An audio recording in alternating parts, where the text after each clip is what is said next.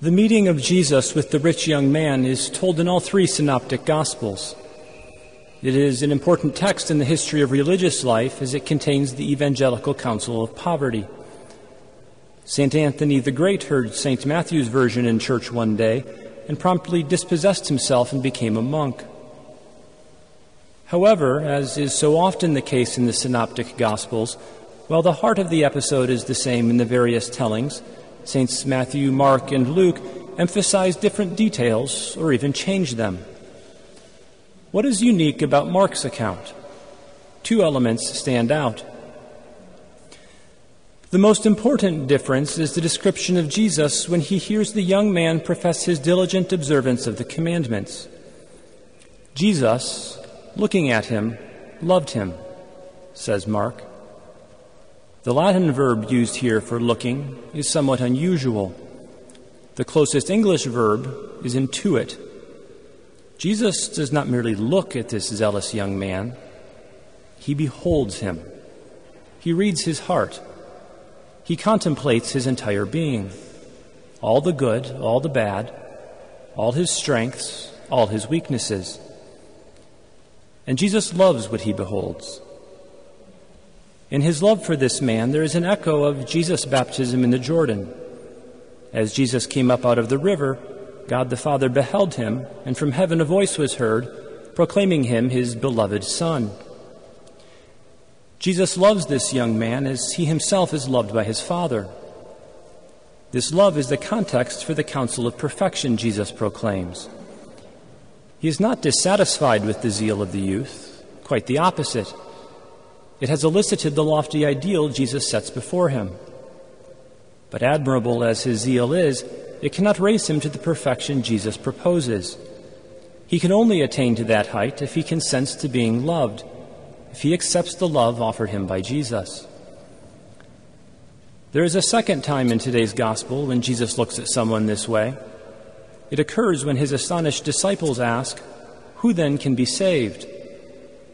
Jesus beholds them before replying that for men it is impossible, but that all things are possible for God.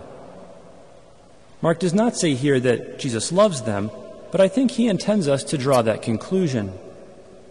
As before, it is only the context of a love that knows them through and through that makes sense of the other unique element in St. Mark's version of the story. In all three accounts, St. Peter says that the disciples have given up everything and followed Jesus. And in all three, Jesus promises 100-fold return and eternal life. But it is only in St. Mark's Gospel that we find these two uncomfortable little words, "with persecutions." If we follow Jesus, we will encounter persecution. Our Lord has promised.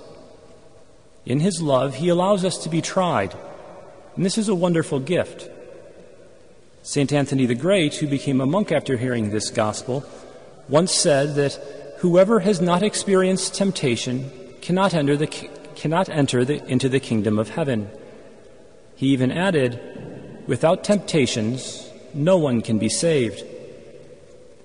St. Peter will later write that as gold is tried by fire, so our faith is tested by trials to prove its worth. Knowing ourselves loved, we can love in return.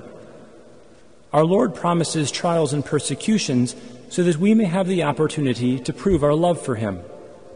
It is his love, the love of God, that makes our love possible and draws us through the eye of the needle into his kingdom. In our fractious and polarized world, there is no shortage of opportunities to bear persecutions gently and patiently.